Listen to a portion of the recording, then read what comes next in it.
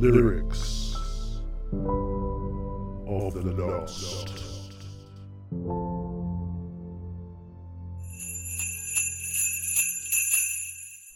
Happy holidays and welcome to episode 8, our Christmas special. Note that I omitted saying Christmas at first and then surprised you by mentioning it anyway. I'm just trying to skirt the whole war on Christmas issue by making both sides equally unhappy.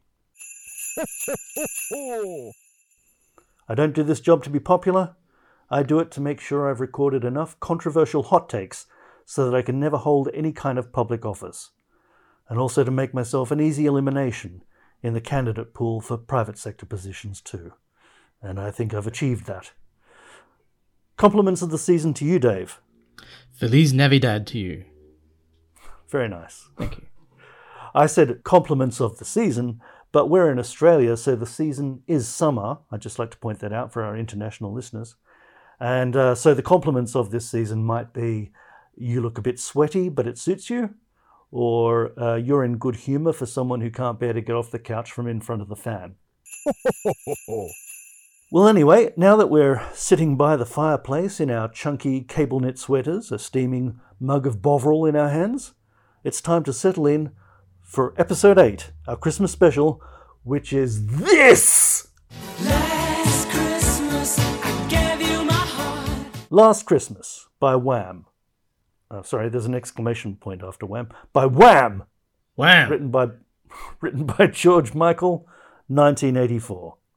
Not only written by Michael, but he also played every instrument you hear on the track.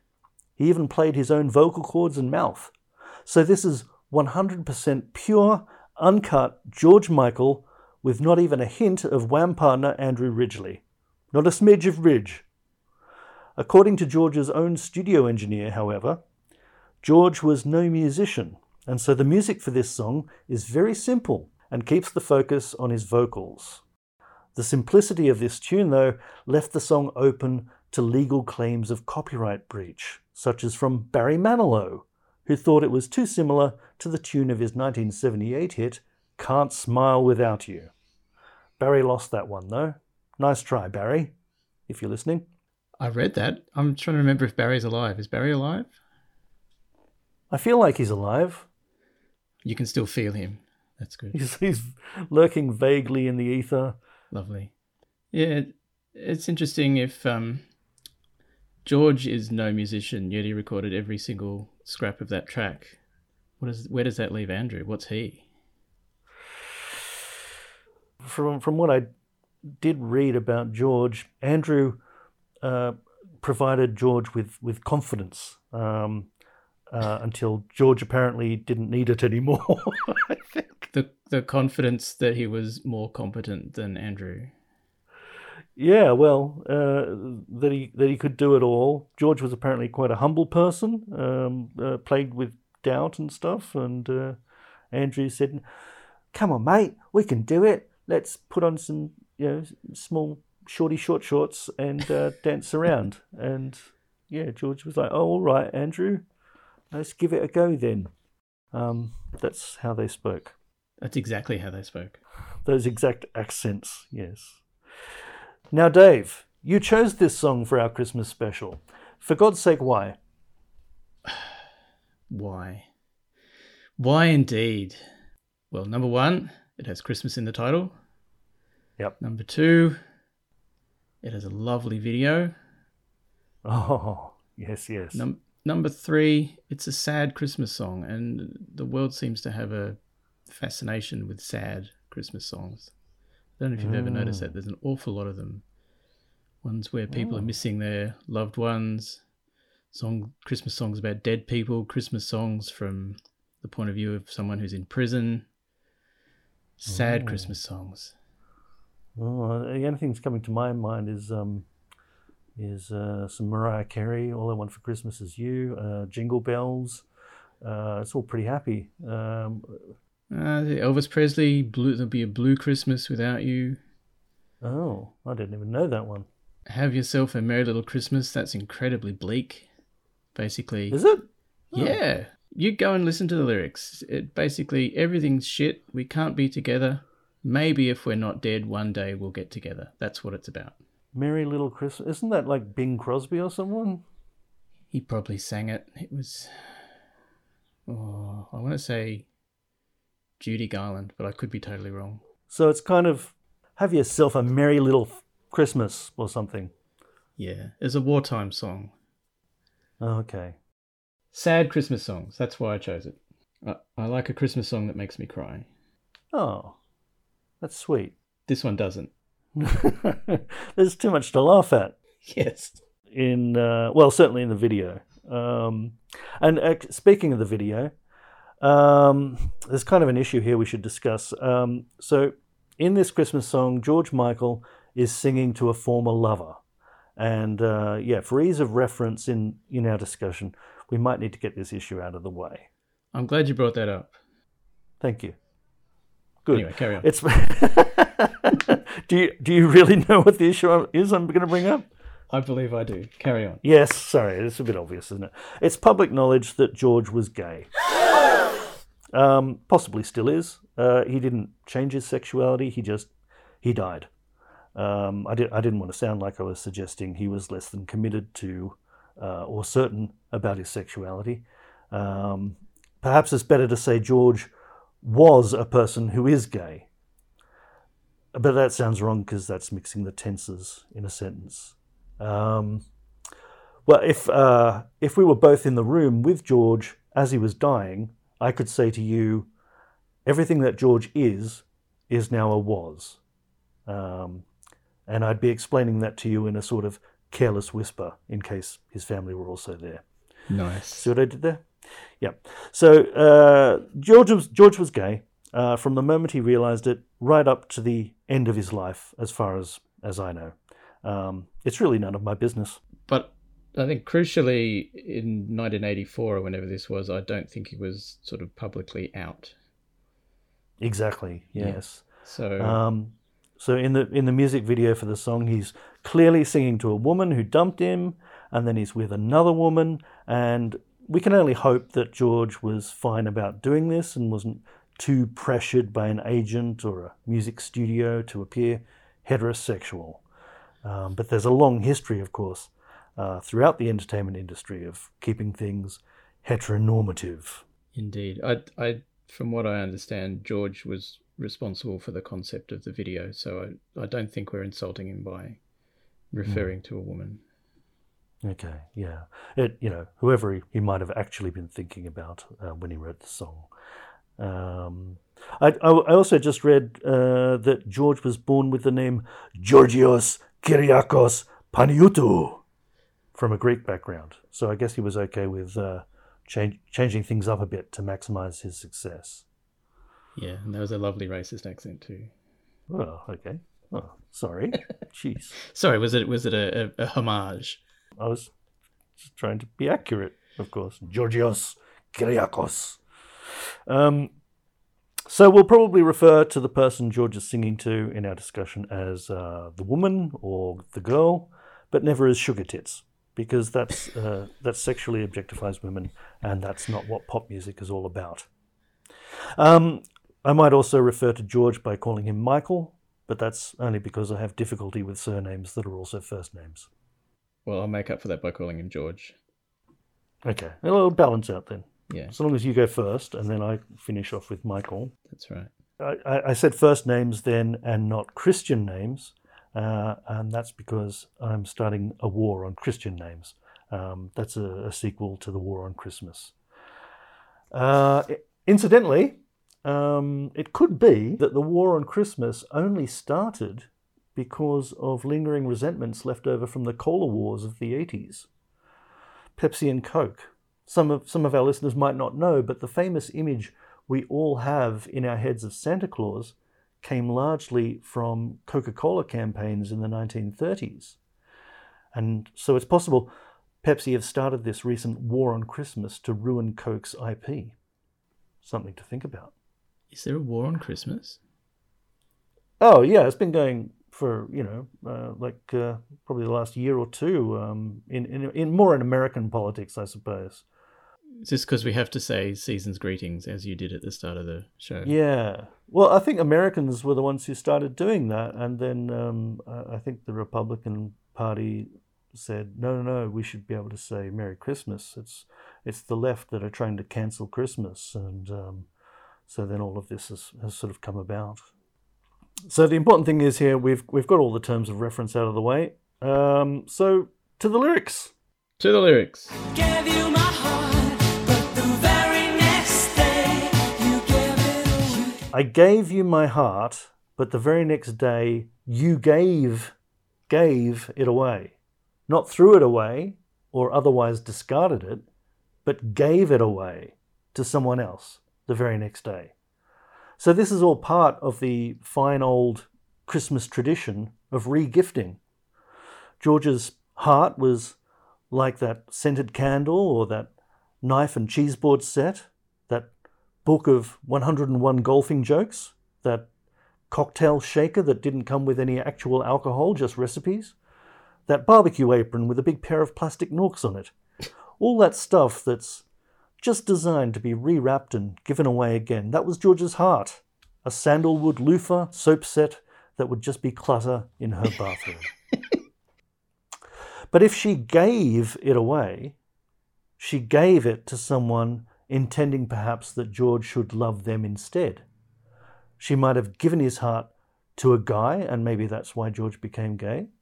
She might have given it in a collection drive to the Salvation Army or St. Vincent de Paul, and that's why George loved supporting charities as he did.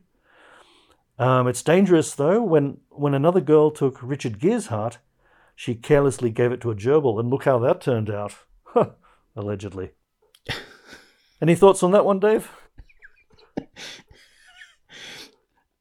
Interestingly, you've picked up on exactly the same point that I picked up on. Yep.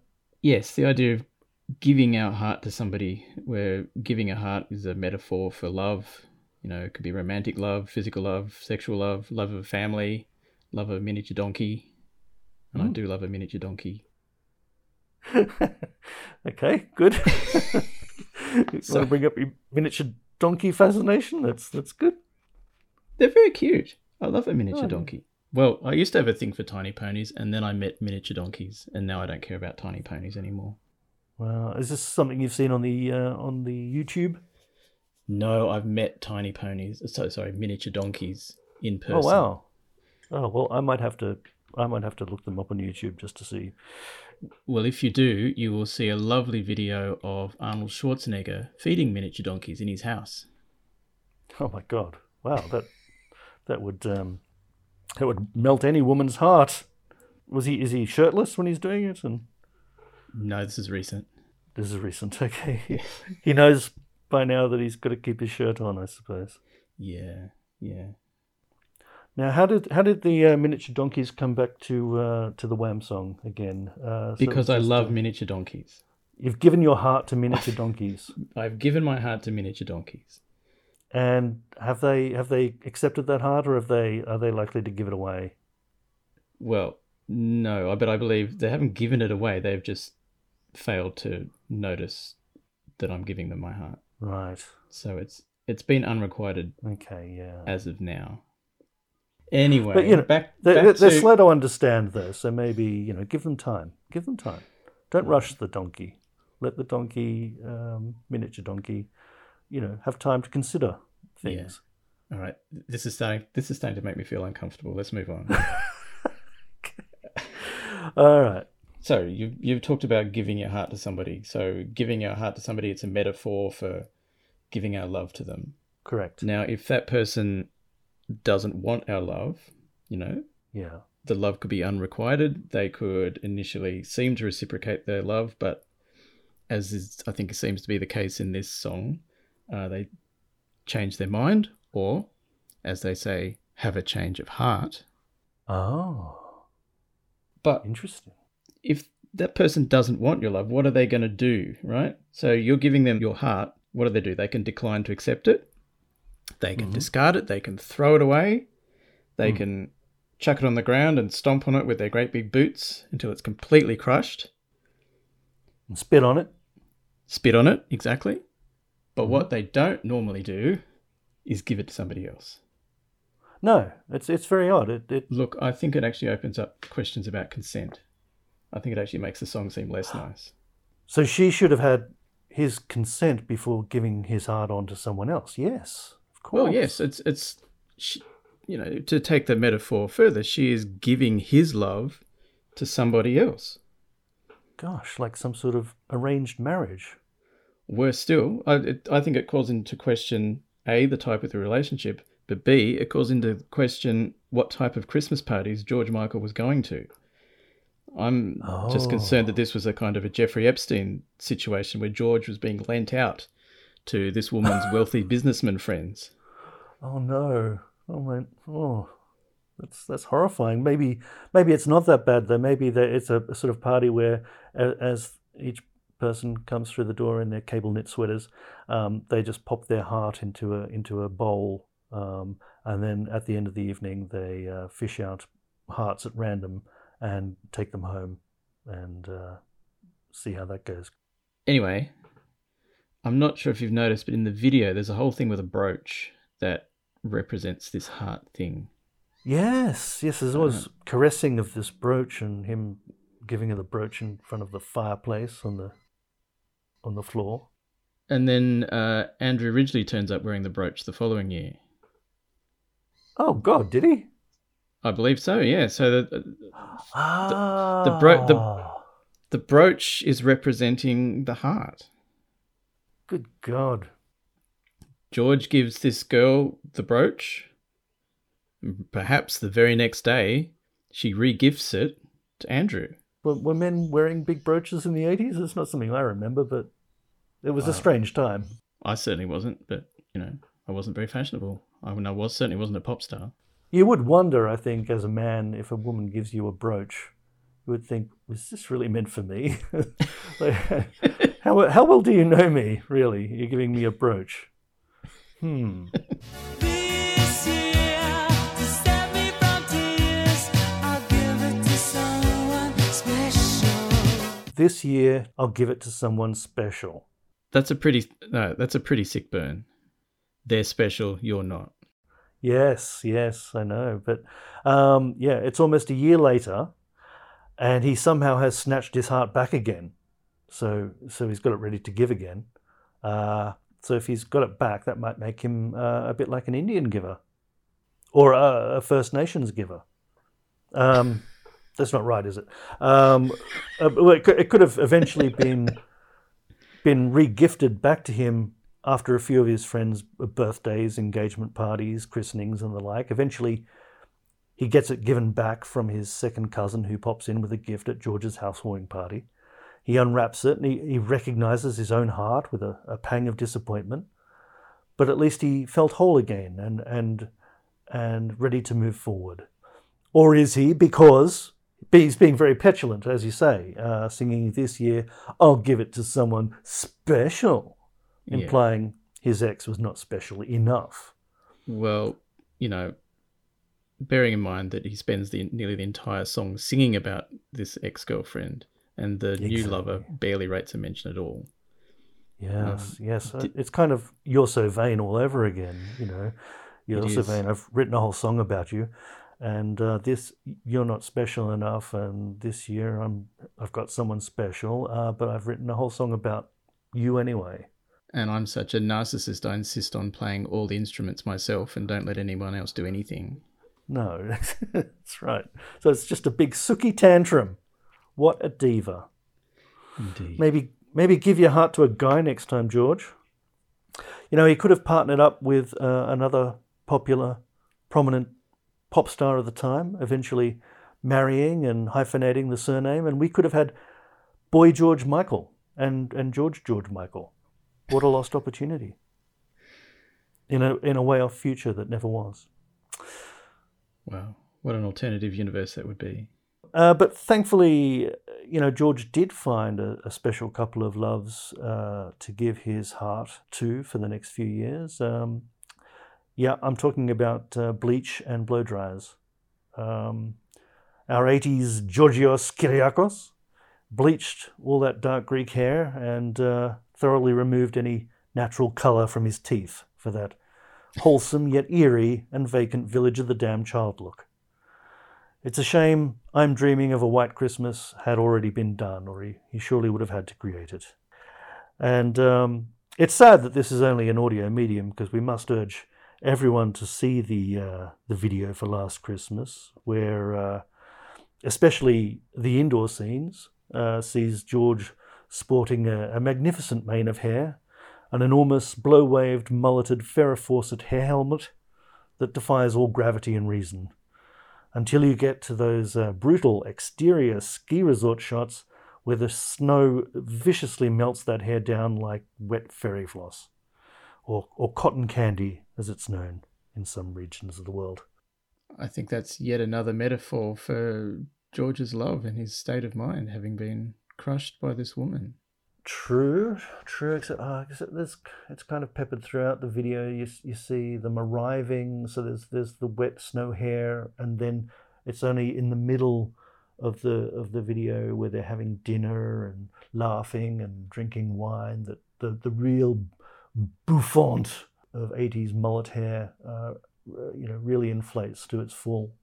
And then the video clip goes on and they're back in the snow going home, and it's all flat hair again, which is sad. So yeah, he starts with a sad heart, and then in the middle of the video he's all great again, and perhaps, I suppose, if what you're saying is true, the end with the hair going flat again is an eerie portent that his new love is not going to turn out well either. I don't believe his new love's going to turn out well at all, because he makes it pretty plain in the song that he'd dump her pretty quickly if the previous woman showed any interest in him. Oh, that's right. Yes, if you kiss me now, I know you'd fool me again. Yes, Yeah, he keeps going on about, I found a real love, special, but he'd dump her like anything if the other woman showed him any attention at all. So if I was his new girlfriend, I wouldn't be feeling very special at all. No. It's like he keeps saying, oh, I'm so over her, but then that's all he ever talks about. Yes, and she'd pretty quickly find that she's just a beard anyway, and he's gonna move on to men. We know it's gonna happen. If only the studios would let them show it. So yeah, back on the lyrics. There's just so much repetition in this song. We've seen in previous episodes how some of the most soulless and commercial of songs will start straight away in the song's chorus, to be able to return to it and hit that chorus as many times as possible to hammer it into the listener's head with all the toxic steadfastness of a rusty nail. Last Christmas takes this to sadistic levels. What's better than starting a pop song with the chorus, following it up with an immediate repeat of the same chorus? And so it goes throughout this song. After any brief, fresh verse, wham, a double hit of the chorus again. He's crammed 6 choruses into less than 4.5 minutes. What a monster. It's a cry for help. It's a cry for help. From the abusive relationship he's found himself in. Well, he's abusing the listener, I think. He's using this sort of nasty earworm thing to lure listeners in and get them hooked and addicted, and it's really not fair. I'm gonna actually edit the choruses out of this song and just see how much is left, and I'll be able to report back on the percentage of chorus to other content, and I think that's going to be an impressive percentage. It's going to be an impressively short song. Hello, it's Peter again here in the editing booth a few days later, and I can now tell you that the lyrics of Last Christmas comprises 377 words or 1,768 characters. If you take away all the chorus and repetition, you have 671 characters left. So over 62% of this song is just earworm chorus.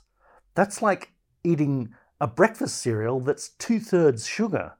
You shouldn't do it. It rots your teeth, or in this case, your mind. Ask your dentist about Last Christmas and gingivitis. Now it's back to the studio. One of the many tributes to the quality of this Christmas hit is that it was covered by Crazy Frog in 2006. Of course, we all remember Crazy Frog, an annoying character invention mainly used to sell ringtones. So what? Ringtones. Do Oh, you remember? right, yes. Yes, Changing ringtones used to be all the rage. that's right.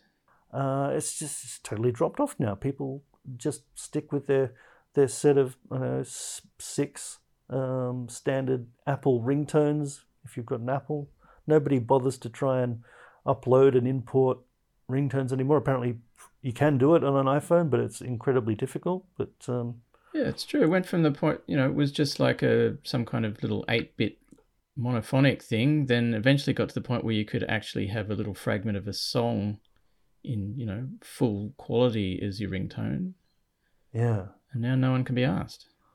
maybe it was just the pressure of people, having to, beat their previous sample of a song.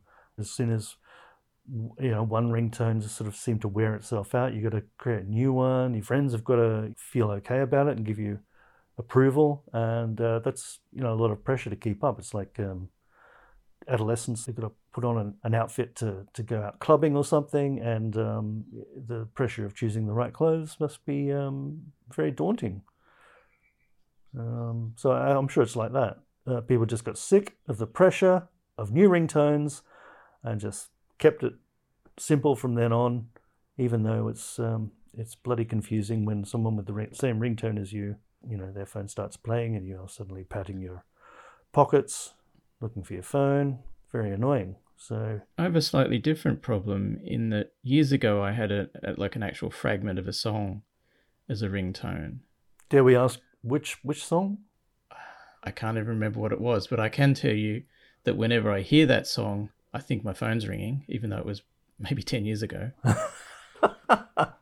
I do remember being impressed once at work when someone had a ringtone that was the beginning of Midnight Oil's The Beds Are Burning, that song.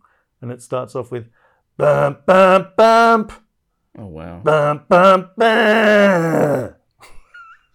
in sort of saxophone, isn't it? You don't approve. No, fine. I just would find that really annoying. Well, see, that's the thing. These things might seem like a fun novelty at first, and I only heard it the once, so maybe it would have gotten really annoying. Half a dozen rings down the track. Anyway, interesting phenomena. Ringtones were a thing, not so much anymore. No. Also, I can't remember why we're talking about it. Well, because Crazy Frog. Crazy Frog, yes. Crazy Frog did Last Christmas, and I shall play a little bit of that right now so you can get a bit of a sense. Last Christmas, I gave you my heart. You can just make a disgusted noise right now if you like. Also, I believe Taylor Swift has recorded it. Yes, I think that rings a bell. I guess it's right up Taylor Swift's alley, just dumping on an ex-lover like that. Yes, Taylor. Tay-Tay. Have you noticed? I often get this song and Careless Whisper confused, right? Oh, okay. Yep. This song's pretty much the opposite of Careless Whisper. Ooh. Like, so Careless Whisper, I'm never going to dance again because guilty feet ain't got no rhythm. So here's George saying he's the bad guy. He's obviously dumped somebody unfairly. Oh, yeah. Last Christmas, other way around. Well, I guess it's admirable that, George isn't always painting himself as the good guy. That's true. We're all complicated human beings, and George realizes that. He's obviously got some very clear insights into the human condition, and he's schooling us all. Back to Last Christmas and the lyrics. People don't often mention George Michael's links to terrorism, That's true. That's very true. but there is a theory that George was an enemy insurgent, and once you know that, you can quickly spot there are coded messages in these lyrics that he was clearly intending and sending back for his terrorist controllers overseas. Face on a lover with a fire in his heart. A face on a lover with a fire in his heart. Now, a face on a lover, that's George confirming that a terrorist partner or lover has arrived as planned for an operation. And face on a lover means this terrorist partner has altered his appearance to evade authorities, perhaps by using a lot of bleach and blow drying, like George. Why lover? Lover? Yeah. Oh, it's just code I for see. someone who's with them, with the movement, a terrorist partner. Yeah, lover. That's good code. And then fire in his heart refers to the incendiary device that George has constructed and that the terrorist has now secreted about his person. Ah. And then the next line, A man undercover puts its on me apart. a man undercover, but you tore him apart. A man undercover, that's George again referring to the agent that's changed his face. George was worried that the earlier code, face on a lover, was too obscure, as it fooled you a bit there. And so he more plainly states, a man undercover, so his superiors can't be mistaken. That's really important with code, isn't it? To make it really clear what you're talking about. Yeah, so I mean, George wasn't the best spy. He wasn't the best terrorist. The controllers later gave George a bit of a dressing down over that because he pretty much gave the game away there to anyone who bothered listening. But you tore him apart. That refers, of course, to the device going off unexpectedly and killing the terrorist partner prior to the intended location. That would have been a really different music video. Well, yeah, if it was true to life, yes. Yeah. But On the ski lift or something. That would have been quite spectacular. yeah, I mean, the whole thing it semi looks like a James Bond movie. The setting and Well, I'm fairly sure if they'd panned up onto the cable car, there would have been Roger Moore and the dude with the metal teeth wrestling. yeah, oh yes, of course, Jaws, yes. And George goes on to accuse his superiors of sending him partners who are too inexperienced. He repeatedly pleads to them in the chorus, save me from tears, tears being accidents. He'll give his fiery heart or device to someone special. Special meaning more experienced or qualified with explosives. Or someone in special ops. Special ops, yes, quite possible. Do you think it's possible that Save Me From Tears implies that Tears for Fears were also terrorists, but not very good terrorists, and George refuses to work with them? I don't know who Tears for Fears could have been working for. They were American, were they? No, they're English. They're English too. Oh, okay. Yeah, but as they say, everybody wants to rule the world. I've just thought about it some more, and I've changed my whole theory. I don't think George was working with Tears for Fears. I think they were the opposition terrorist group, and he's actually asking to be saved from Tears because they're going to kill him. Well, I thought that is what you were saying earlier. No, I'm saying he's going, save me from Tears. They're rubbish. But now I've realised they're the other side. It's George versus Roland and Kurt. Oh gosh, you know your Tears for Fears members. Yeah, That's very good. it's a mad world. Oh dear.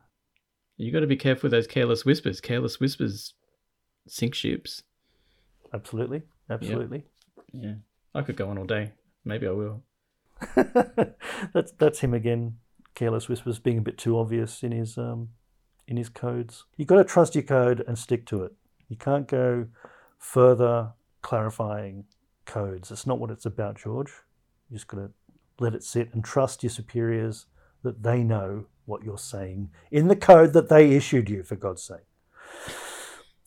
It's very sad to read, as I did, that George died in the early hours of a Christmas day. So it makes his Christmas song very bittersweet. And his sister Melanie also died on Christmas Day exactly 3 years later. That's very sad. I didn't realise. That is genuinely sad. Yeah, I know. So, for making fun of this song, we might get a lot of backlash on this. Yeah, I'm very sorry. I don't mean any of it, is what I like to say. The classic cynical novel and hit movie Trainspotting. Now that was it was inspired and outraged by the positivity of Wham. Those Choose Life T-shirts that George and Andrew wear in the mindlessly upbeat "Wake Me Up Before You Go." That became the start of a long ranting Choose Life speech by the main character in Trainspotting, a heroin addict who had chosen not to take part in life, but to remove himself from the treadmill of life through drugs. So I think you might die of embarrassment when I do this, Dave, but I've updated this speech as author Irvine Welsh might perhaps have addressed that speech to George Michael himself, only here in my inconsistent Scottish accent. You ready? I'm dying to hear this. Okay, Scottish accent. Here we go. Choose life. Choose Christmas. Choose playing every instrument when you're not a musician. Choose to whittle down all the members of your band until it's just you. Choose bleach. Choose to hide that you're Greek. Choose to hide that you're gay. Choose a helmet of hair that makes you look like a f***ing Muppet.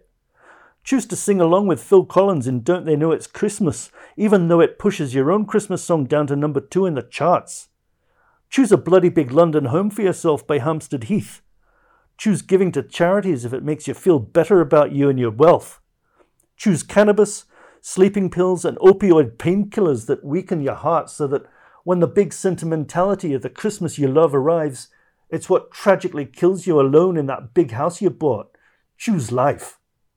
Wow, that went somewhere dark for a Christmas special. No wonder there's so many sad Christmas songs. Merry Christmas, everybody. But that's how Irvine Welsh worked it. It is dark. Wow. And for nostalgia's sake, I'd also like to add, choosy cheese choosers always say cheese please when they choose the cheese in a cheeseburgers at McDonald's. Aye. Yeah. Some of you might remember that you would get a free cheeseburger if you could recite that sentence at the counter in under 30 seconds. You didn't need to use the Scottish accent, though. Did you ever do that, Dave? No. No. Do you remember the McDonald's promotion? I remember that. I remember two all beef patty lettuce.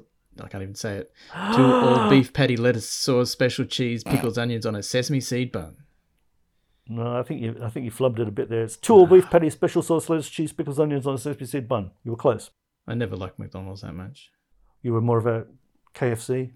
Yeah, see, I never really had a junior burger, so I never really bothered with the cheese please business. Oh yeah. Did you eat the pickle though? No, I stuck it on the wall. Yes, of course. That was de rigueur in the day. Absolutely, yes. Fling it out a window, let it stick there and slowly slop down the window until some disinterested teenager who worked there had to clean it off. But I remember I was about 12 when this McDonald's promotion was on, and the girls at the registers, they each had like a proper push-button stopwatch to time you with. So it was pretty high pressure. Was there a time limit? What was the time limit? Yeah, I know. Yeah, you had to do this in 30 seconds. Oh, that's pretty easy, surely. Well, it is, but then, I'd studied pretty hard. I'd watched television a lot and seen the ads. But I remember I stumbled pretty big right at the start. You've got queues of people around you too. There's a lot of pressure on you, surely. Yeah. And I'm only 12, so Yeah.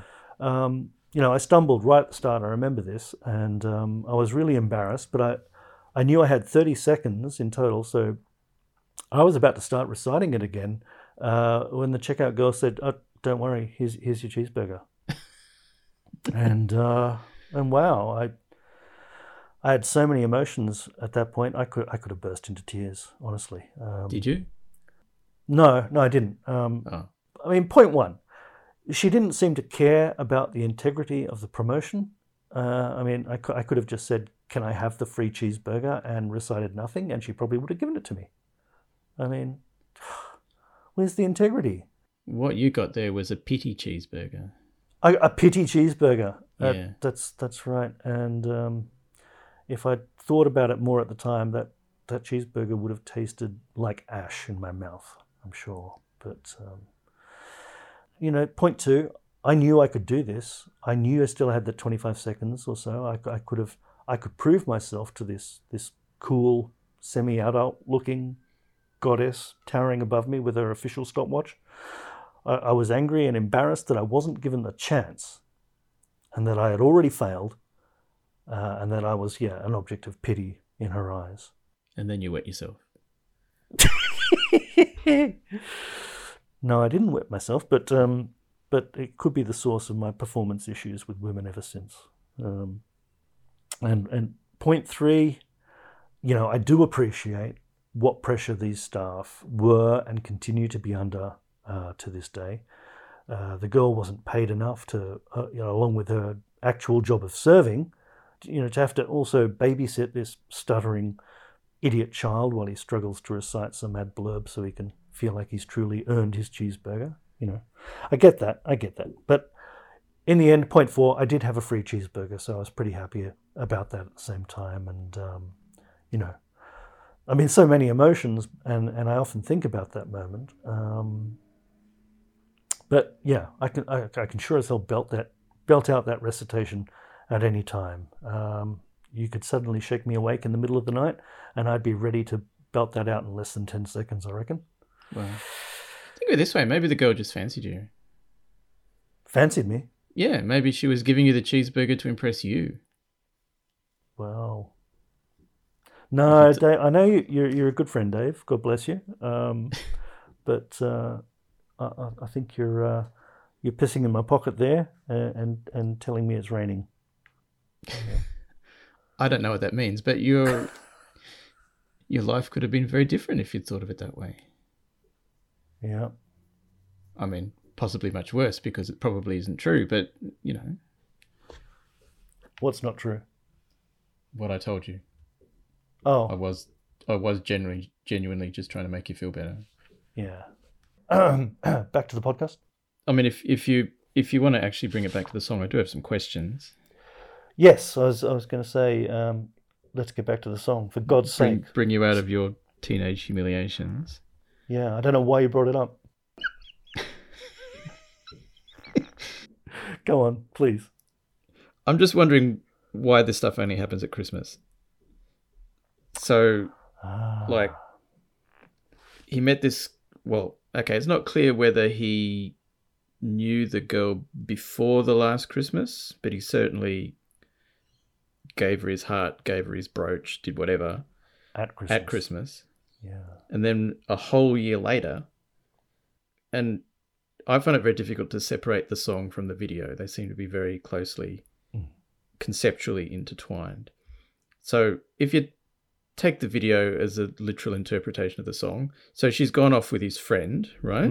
Andrew Ridgeley. Last Christmas. Has he had no contact with him during the year? Because he's asking her, does she recognise him? Right? So does he not go out during the year? What does he not see these people? I just don't understand. Yeah, it seems like there's a circle of friends, and it's a fairly incestuous circle of friends. Well, that adds a whole other thing. Is there an incest angle? Yes. Are there any webbed feet or fingers to be seen in the video? Yeah. Well, you did bring up George's second cousin a while ago. Yeah, I did. Yeah, and there is a bit of fumbling with Christmas decorations. So the webbing on the fingers might make it hard. That could be the neurotoxins in all the hair products that they're wearing, just affecting their coordination. Oh, okay. Yes. So they might not actually be inbred. They might just be horribly affected by chemicals. Yeah. But surely they were testing those things on rabbits in those days. They should be quite safe. if you're not a rabbit. Oh, I'm sure everything that they're wearing in their hair had been put in a rabbit's eye at some point. But yeah. Yes. In fact, that's in the longer version of the video. That's what they do after dinner. They just sit around passing rabbits to each other and rubbing them in their hair. But, you know, it was a different time. You can't judge them for that. Yeah, it was a much simpler time. It was okay then. Yeah, but yeah, why do these things happen at Christmas? I guess Christmas is a emotionally raw time where there's a lot of anticipation, and if things don't turn out as planned, it seems even ever more tragic than in regular times. There's a lot more pressure on the situation, perhaps. It's kind of like New Year's Eve. Yeah, it's another high pressure, high anticipation, generally disappointing evening of the year because of that. Oh, that's true, yeah. Yeah. But it also makes me wonder, like, so clearly he's still in love with this other woman. Did he just bring his new girlfriend to make her jealous? Like, is he just totally using this other woman? Like maybe for the rest of the year he'd dropped out of that circle of friends and only dropped back into the circle because, you know, they were all going away on this nice holiday, and he thought, oh, I can make this ex-girlfriend majorly jelly by parading my new girlfriend in front of her. Maybe it's not even his girlfriend. Maybe it's a prostitute. Maybe he's dipped out of that circle of friends. He's come back into the circle of friends, or maybe someone's bumped into him in the street. Andrew Ridgeley's character has bumped into him, said, oh, why don't you come away for Christmas with us? We used to have so much fun. You know, Bring a prostitute. have you got someone in your life? And George was instantly, because he would have known that his ex is going out with Andrew, and he would have said, oh yeah, of course I've got a new woman in my life. I'd love to bring her along. And so yeah, he would have got himself an escort and paid her extra to act the part for the full girlfriend experience of making his ex jelly. Jelly is one of these new young people terms that I've picked up. That's also probably what he puts in his hair. Yeah, sort of flammable napalm jelly. After he's rubbed it in a bunny rabbit's eyes. Yes. Any other questions? Next question. There's a line, I mean, there's not many lines that aren't in the chorus, to be honest, but there's one line we haven't touched on, which is he mentioned that he was a shoulder to cry on, right? Well, I mean, wearing all those big cable knit sweaters as they do, they would be great for crying on because very absorbent. True, and everyone's got shoulder pads, so there's plenty of room. Oh yeah, 80s shoulder pads, of course. Yeah. You could have a string of ex-girlfriends crying on your shoulder and still have room. Yeah. So, well, my question is, why was she crying on George's shoulder? I was wondering whether last Christmas she had been dumped by somebody and got together with George. Maybe this happens every year.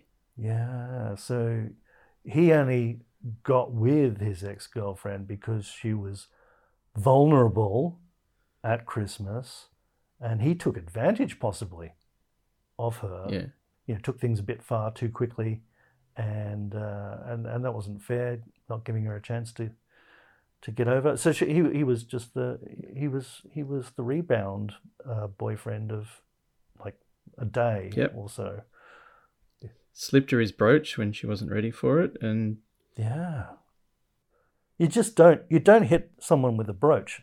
You know, the big brooch move, you don't play that on someone so early. I mean, I still don't think I've given a brooch away. I haven't felt, it could be I'm just not a brooch giver. I don't know. What about you? Have you given a brooch? I have. I gave Kylie a brooch quite early in our relationship. A brooch? Wow. Brooches just are never something that occurs to me. I always think it's a generational thing that's something my mother might wear. I just it's interesting. Brooches. Yeah. So did that answer your question, or whatever your question was? I can't remember. I think my question is this going to happen every year? Is it going to be a string of dumpings? Is it going to be she gets dumped, gets with George, George gets dumped, goes with the other woman. Mm. She goes off with Andrew. What happens next? Yeah, Andrew Ridgely. Does Andrew get dumped and get together with Pepsi and or Shirley, the backing singers who are also in the video? Well, Andrew Ridgely gets the brooch. Maybe it's whoever gets the brooch doesn't want it. It's a pretty shit brooch. The brooch is cursed. That's it. If you give that to someone hoping they'll love you for it, they're not gonna. Every Christmas is kind of like a Groundhog Day. The same thing happens. Certainly seems like that with every Richard Curtis Christmas film that comes out. That's another curse. Well, there's a freaking Christmas film based on this song. Oh my God, there is too, isn't there? Yes, with Daenerys from Game of Thrones in it. Yes, I haven't. I must say I haven't watched the film, and I must apologize that I never will. No, don't apologise. It's fine. But do you know anything of it, Dave? Have you seen it? No. No. I did read the plot synopsis though. Oh, okay. Yeah. I'd like to hear the synopsis. Hi, Peter in the editing booth here again to say spoiler alert for the next 60 seconds, in case you were thinking of watching this film, and if so, God help you. Well, the giving the heart thing's taken quite literally because she literally has had a heart transplant. Oh, Christ. And does she give it away? You'd really have to hate someone if you needed a heart transplant and thought, oh, I don't like this person. I'm just not going to use the heart. But then, yeah, the other person who gave her the heart must be on a machine. See if you can guess the plot twist, because she meets a guy. He's a bit mysterious and he's not always there, and sometimes he just appears out of nowhere. Who do you think that guy is? Is it going to be, is he the husband of the woman whose heart was given to her? No, it's obviously the dead guy whose heart she had. He's a ghost. He's a ghost! Oh Yep. my God, what a twist. Yep. Oh my God. Do they fall in love? I don't know. I think they do, but he's obviously dead, so, it doesn't end well. Wow, that's very affecting. Yeah. That's all I know. Still not going to see it, but No, you don't need to now. no, absolutely not. No. You could go in and just, as soon as he comes in, you go, he's dead! It's him!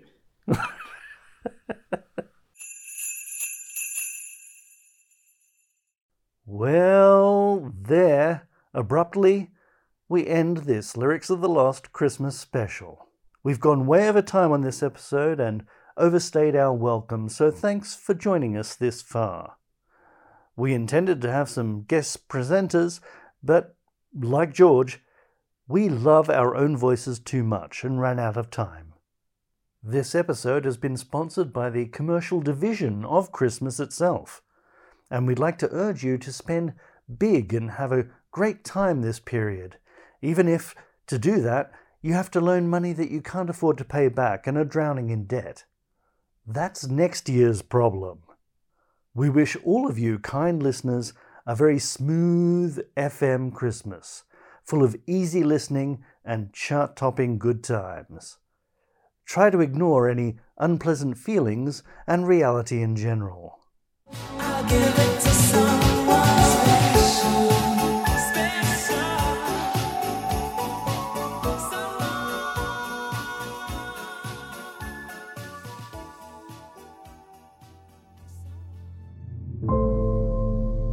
Lyrics